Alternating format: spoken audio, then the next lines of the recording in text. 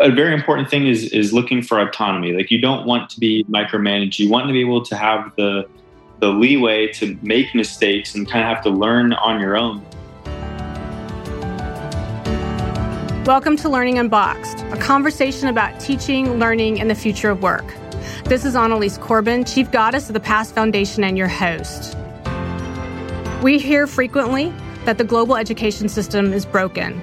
In fact, we spend billions of dollars trying to fix something that's actually not broken at all, but rather irrelevant.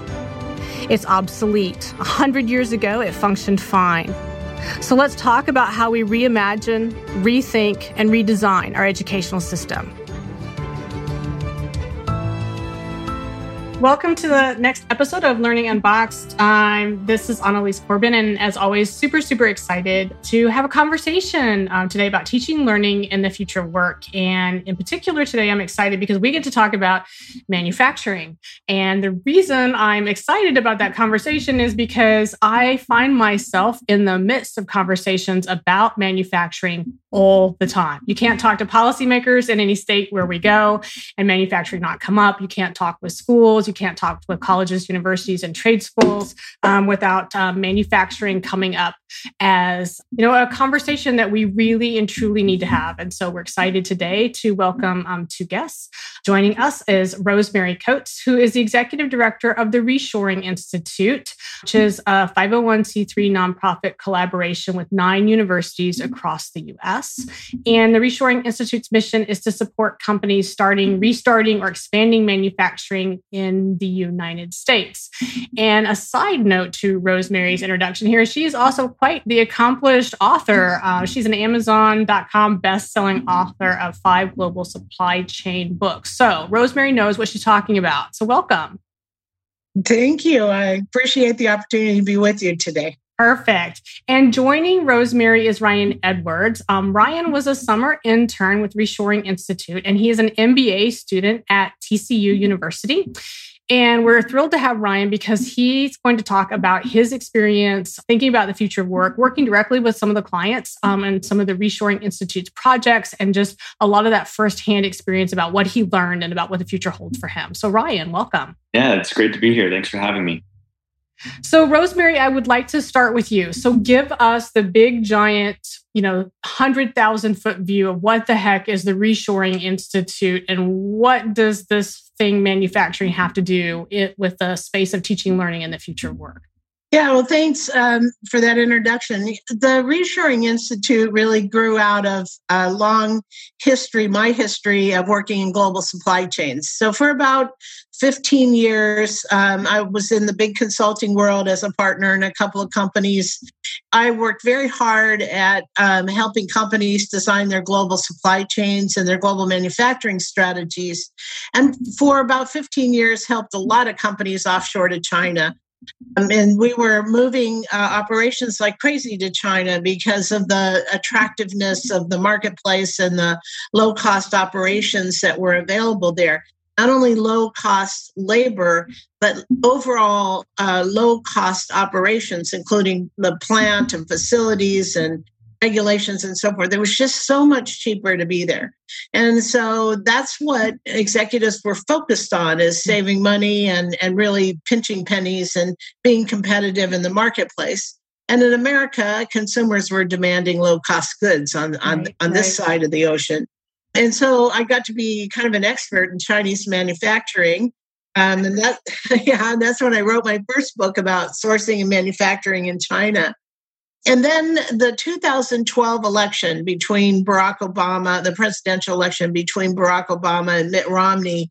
And during that election process, both Obama and Romney were China bashing like crazy. I mean, they were just saying, China was at fault for everything. And, it was just a terrible relationship and so forth. So I'm helping companies offshore to China thinking, oh man, I can't tell anybody what I do for a living.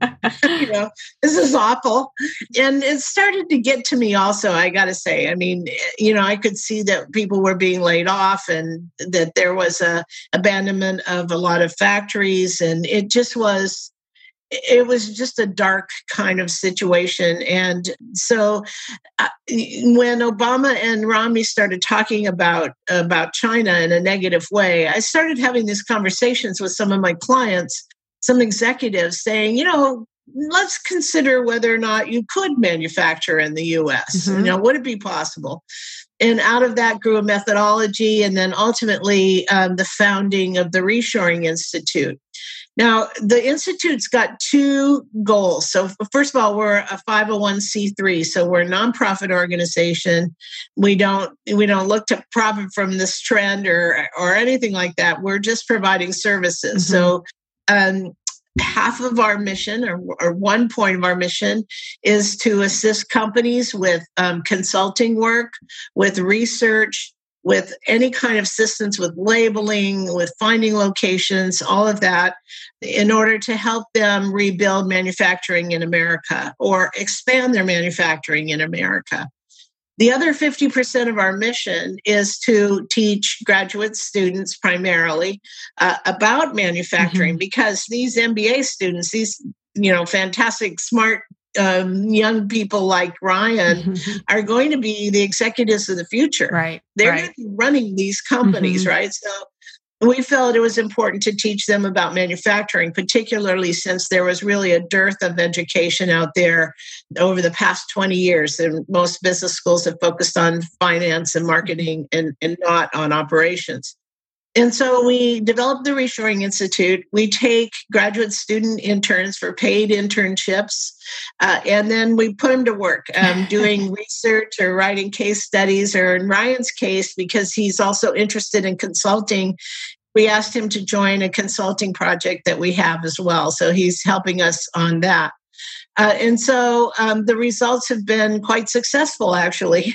We have a lot of research that we publish on our website, as well as we have attracted a lot of attention nationwide. Mm-hmm. And now with the global pandemic, of course, it's exposed a lot of risk in terms of lean manufacturing and where our inventory is located and how quickly can you respond to a need. And as a result of that, we were seeing a lot of activity in reshoring. Yeah, and that doesn't surprise me at all. We're going to talk about some of those pieces, some of those trends that you're seeing in a moment. So Ryan, I want to dig in a little bit with you because, there's a lot of power in internships. And actually at the Past Foundation, we talk about this all the time. We talk about the need for very applied, hands-on, tangible, rigorous internships that have meaning. In other words, we believe that, any student, whether you're a high school student through, an MBA, a grad student, that you're capable of solving really complex problems if we give you something real to work on. And we give you mentors to ensure that you sort of get what you need. So, so Rosemary sort of set the stage for you, but we want to hear from you about, as you come into this particular internship, what is the thing that you wanted more than anything else to be able to get out of this experience? Yeah. So for me, it was really about just kind of learning what supply chain looks like nowadays, as it's such an important component of businesses, and especially as Rosemary said, kind of the coincidental timing in the pandemic, everyone is kind of moving back towards a US-based manufacturing, and there's been, I think, a trend for a while now of kind of wanting to, shore up the US economy, and a big part of that is going to be through manufacturing. So being able to learn and really show off my research capabilities. And then fortunately, I was able to get to interact with clients, which is always nice. As no matter what role you have in the future, right, you're always going to be interacting with some kind of client. So getting that hands-on experience and really, I was fortunate in that they allow me to have a lot of autonomy to really, kind of learn on my own. And it's not just work that is kind of menial in nature, but it's right, impactful. And I'm helping with the client right now. I'm doing a lot of the work, really pushing it. And so the things I'm coming up with, the recommendations I'm making, the potential partnerships I'm finding for them are all, things that really help the company actually move forward. And so it's, something that I can really tangibly put on my resume and talk about going forward as a real experience where I actually made a difference. And so, like you said, it's huge for students to be able to have those experiences early on. It is. It's absolutely. And I can't tell you how many times I've encountered students. You can always tell the students. And again, no matter sort of where they fall into that spectrum, what I've seen over many, many years of doing this is, I can pick out the students who did internships that were very applied, very hands-on, very meaningful from the ones that did either menial tasks or fluff, because you come out of that experience with a very different sort of confidence in yourself. You're, back to your point of being able to work autonomous. You have a sense of deadline and scope and scale, and it truly, truly does play out in a number of different ways. So that's awesome. How long was the internship, Ryan? Just for our listeners, for context. Can I jump in here? here? Please do, Rosemary. It goes Rosemary. on and on with Ryan. Yeah. Normally our internships are one semester. Okay. But in Ryan's case, because he's working on a consulting project for us, it's continuing on. I have a comment too, because now Ryan is I think the 25th intern we've had, or we've had 25 altogether.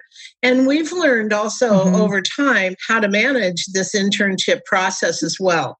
And what we know is that you have to, as a giver of an internship, you have to think about this and design it well, and, put together meaningful work in advance. So it's not like, the internship shows up one day and you think, well, I can put them here or there, or, do this or that.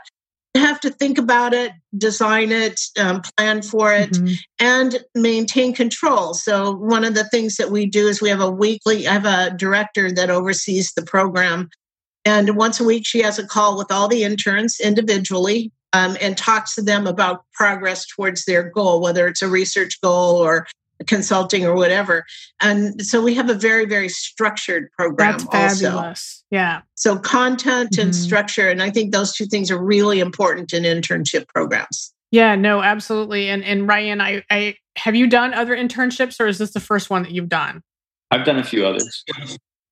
How does this one because I really appreciate very much Rosemary's comment about the structure and the quality control, right? Both for you as the intern and for the client, and for Reshoring Institute as an entity and organization. It has to work for everybody involved, or it's not going to work. So what would you reflect on, I guess, back to Rosemary as it relates to the quality of that internship experience?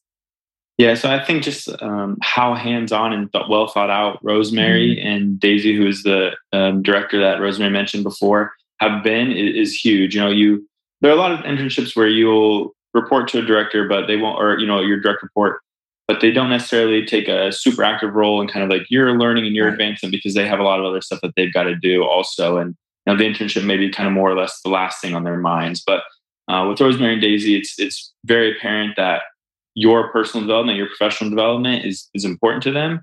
And so they take the time, like she said, to really be thought out and thorough about it, teach us skills that are actually translatable, and give us a meaningful experience that will allow us to get that next role and to flourish in it from day one. So that, that's a testament to their hard work and their thought in it. And it really makes all the difference for students. Yeah, and I did put you on the spot there a bit, so I apologize, Ryan, but I thought it was really, really important. And I didn't think that you were going to say, "Oh my God, don't make me talk about that." So we're good.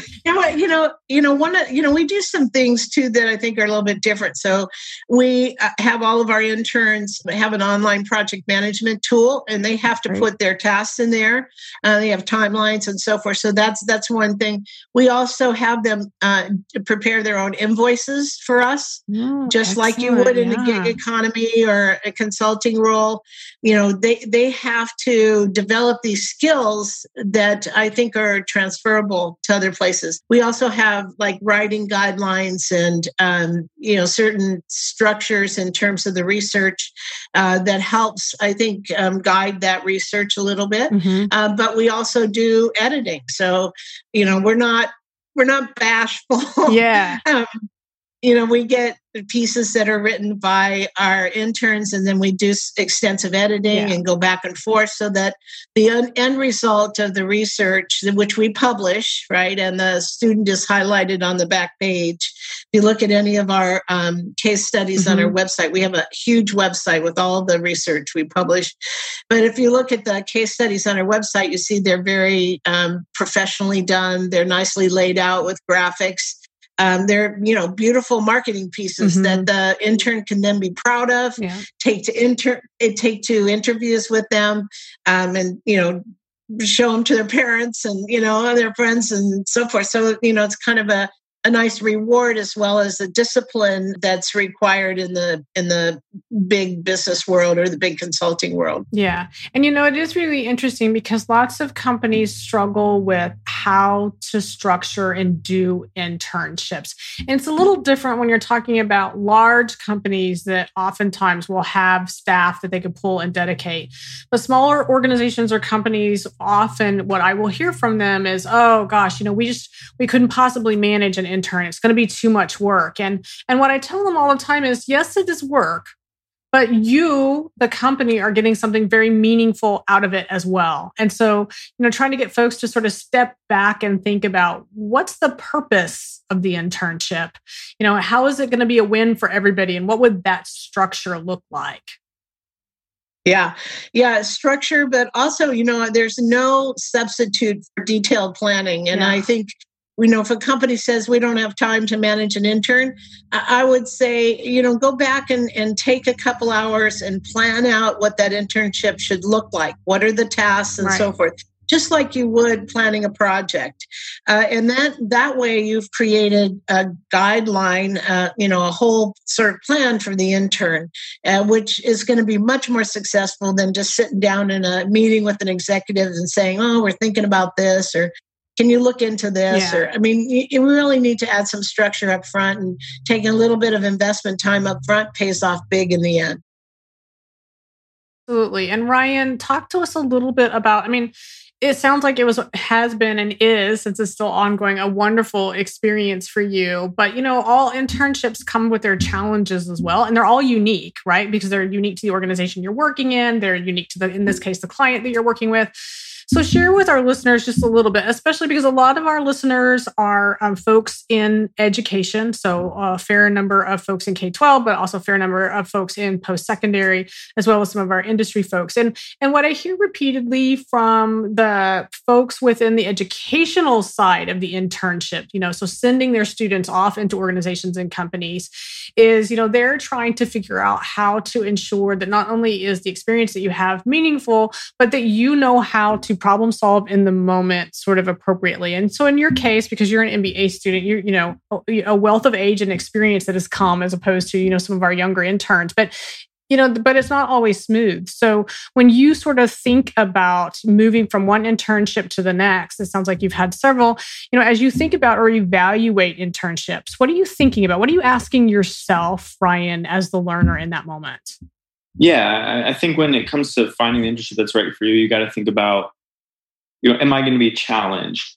Is it actually meaningful work? But you also got to know that every single internship you take, you're going to learn something from it. Even if it's not what you expected to learn per se, there's always learning growth. And a very important thing is looking for autonomy. Like, you don't want to be micromanaged. You want to be able to have the leeway to make mistakes and kind of have to learn on your own, because in the real world, when we get into your big job, like, you're going to have to solve things on your own. You're not going to always be able to rely on someone for help. So you got to at least attempt it first, try to figure out, how do I solve this problem? Where do I get this information from? And then always, you ask for help when needed. But I think too often, like in internships, we kind of get micromanaged sometimes as students. So really finding a company and in particular kind of your direct report who's going to give you that leeway and that autonomy to solve problems on your own and to make mistakes, and they're not going to freak out because you made a mistake, but they understand that it's a learning process and that you're better for it and they're better for it at the same time. Yeah, no, absolutely. That's great advice. Rosemary, I want to get into the weeds a little bit about the manufacturing side of what's going on. So you've built this amazing internship program inside of, back to some of the pieces you talked about at the very beginning, this this socioeconomic and global political climate that can be really, really complex. And then you add these interns in the midst of something that, quite frankly, is not an easy set of conversations and solutions anyway, right? So how do you help these folks really sort of, at the end of the day, if one of your goals is to ensure that the Ryans of the world, they leave you and they one day become these executives working in the manufacturing space, making these really tough, critical decisions? What's the conversation? Because I can imagine, to your point, earlier that, the conversation around we were going to bring manufacturing from overseas, wherever that happens to be, we're going to plant it back here in the US, but it's complex for a whole host of reasons. So how do you help sort of show them or demonstrate, what and how that conversation should go with these companies? Yeah, so you're right. It is very complex and not anything that you can sit down and teach in an hour. Right.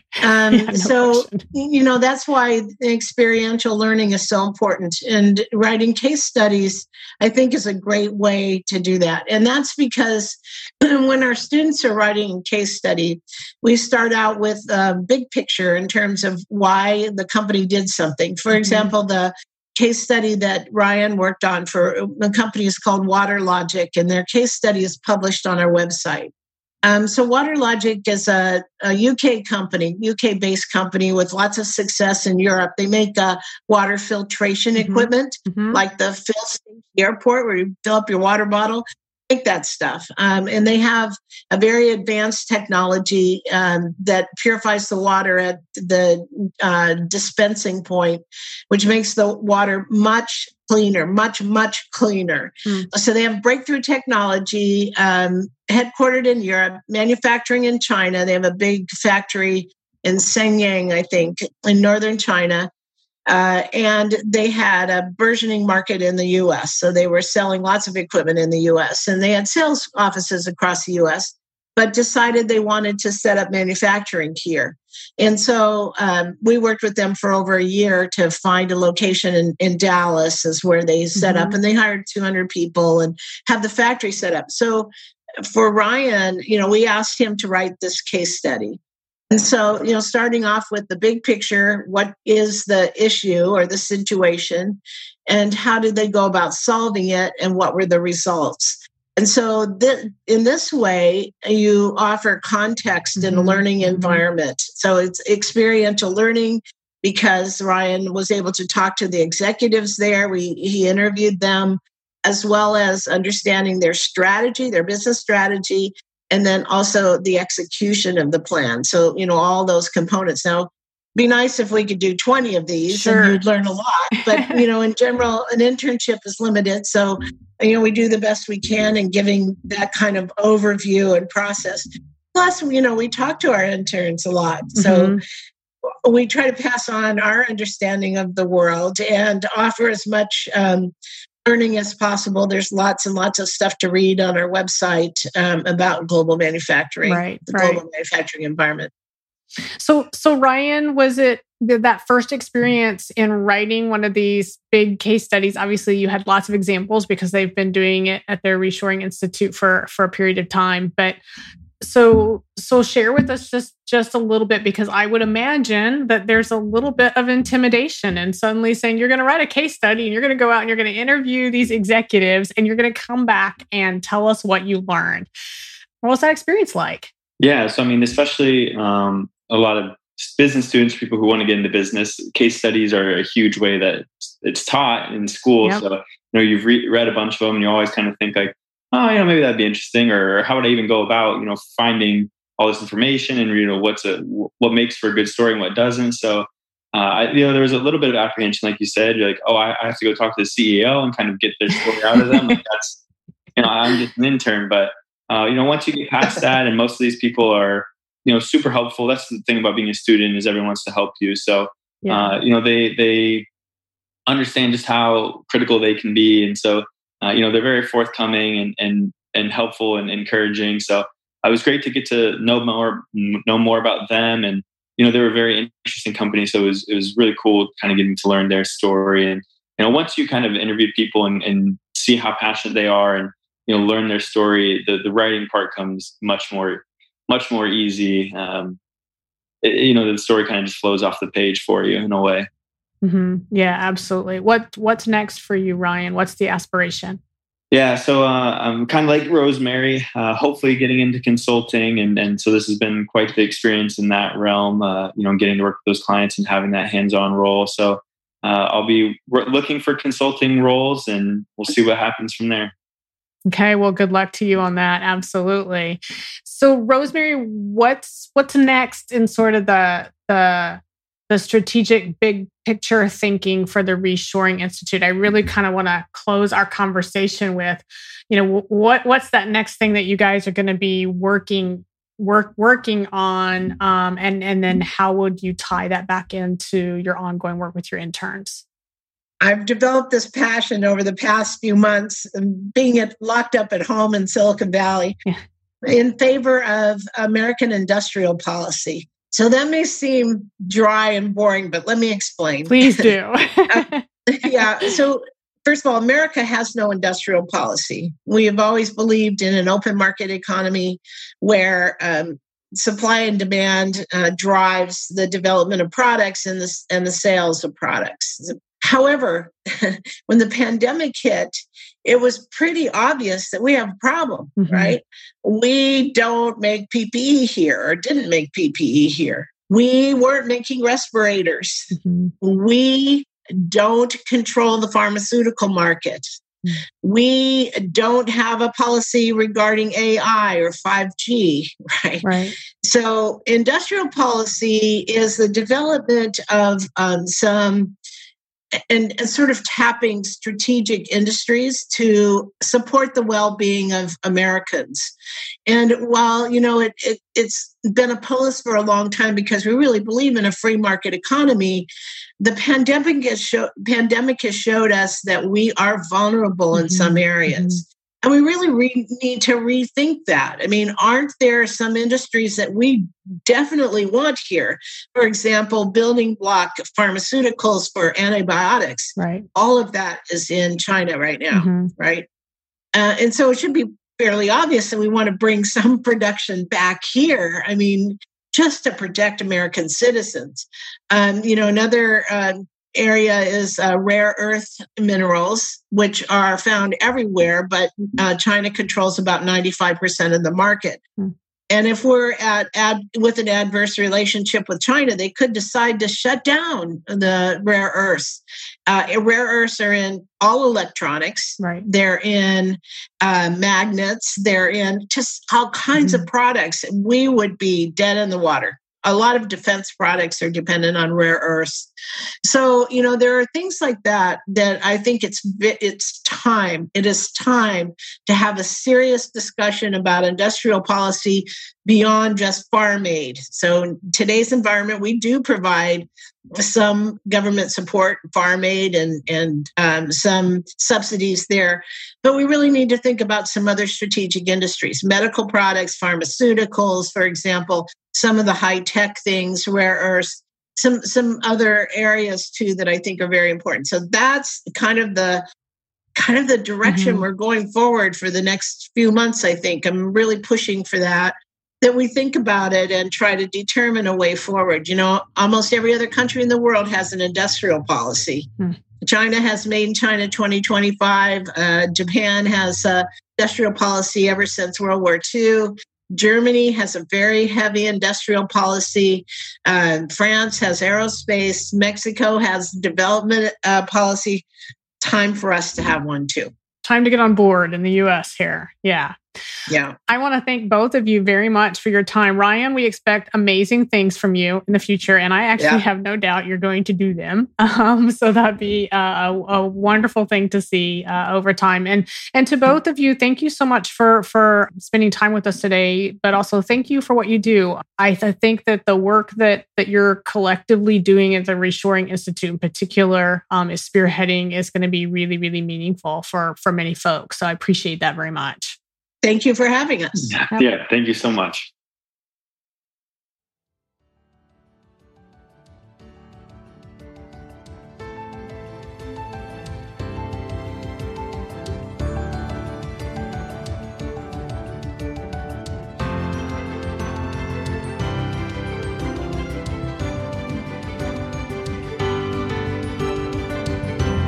Thank you for joining us for Learning Unboxed, conversation about teaching, learning, and the future of work.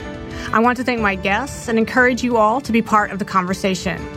Meet me on social media at Annalise Corbin, and join me next time as we stand up, step back, and lean in to reimagine education.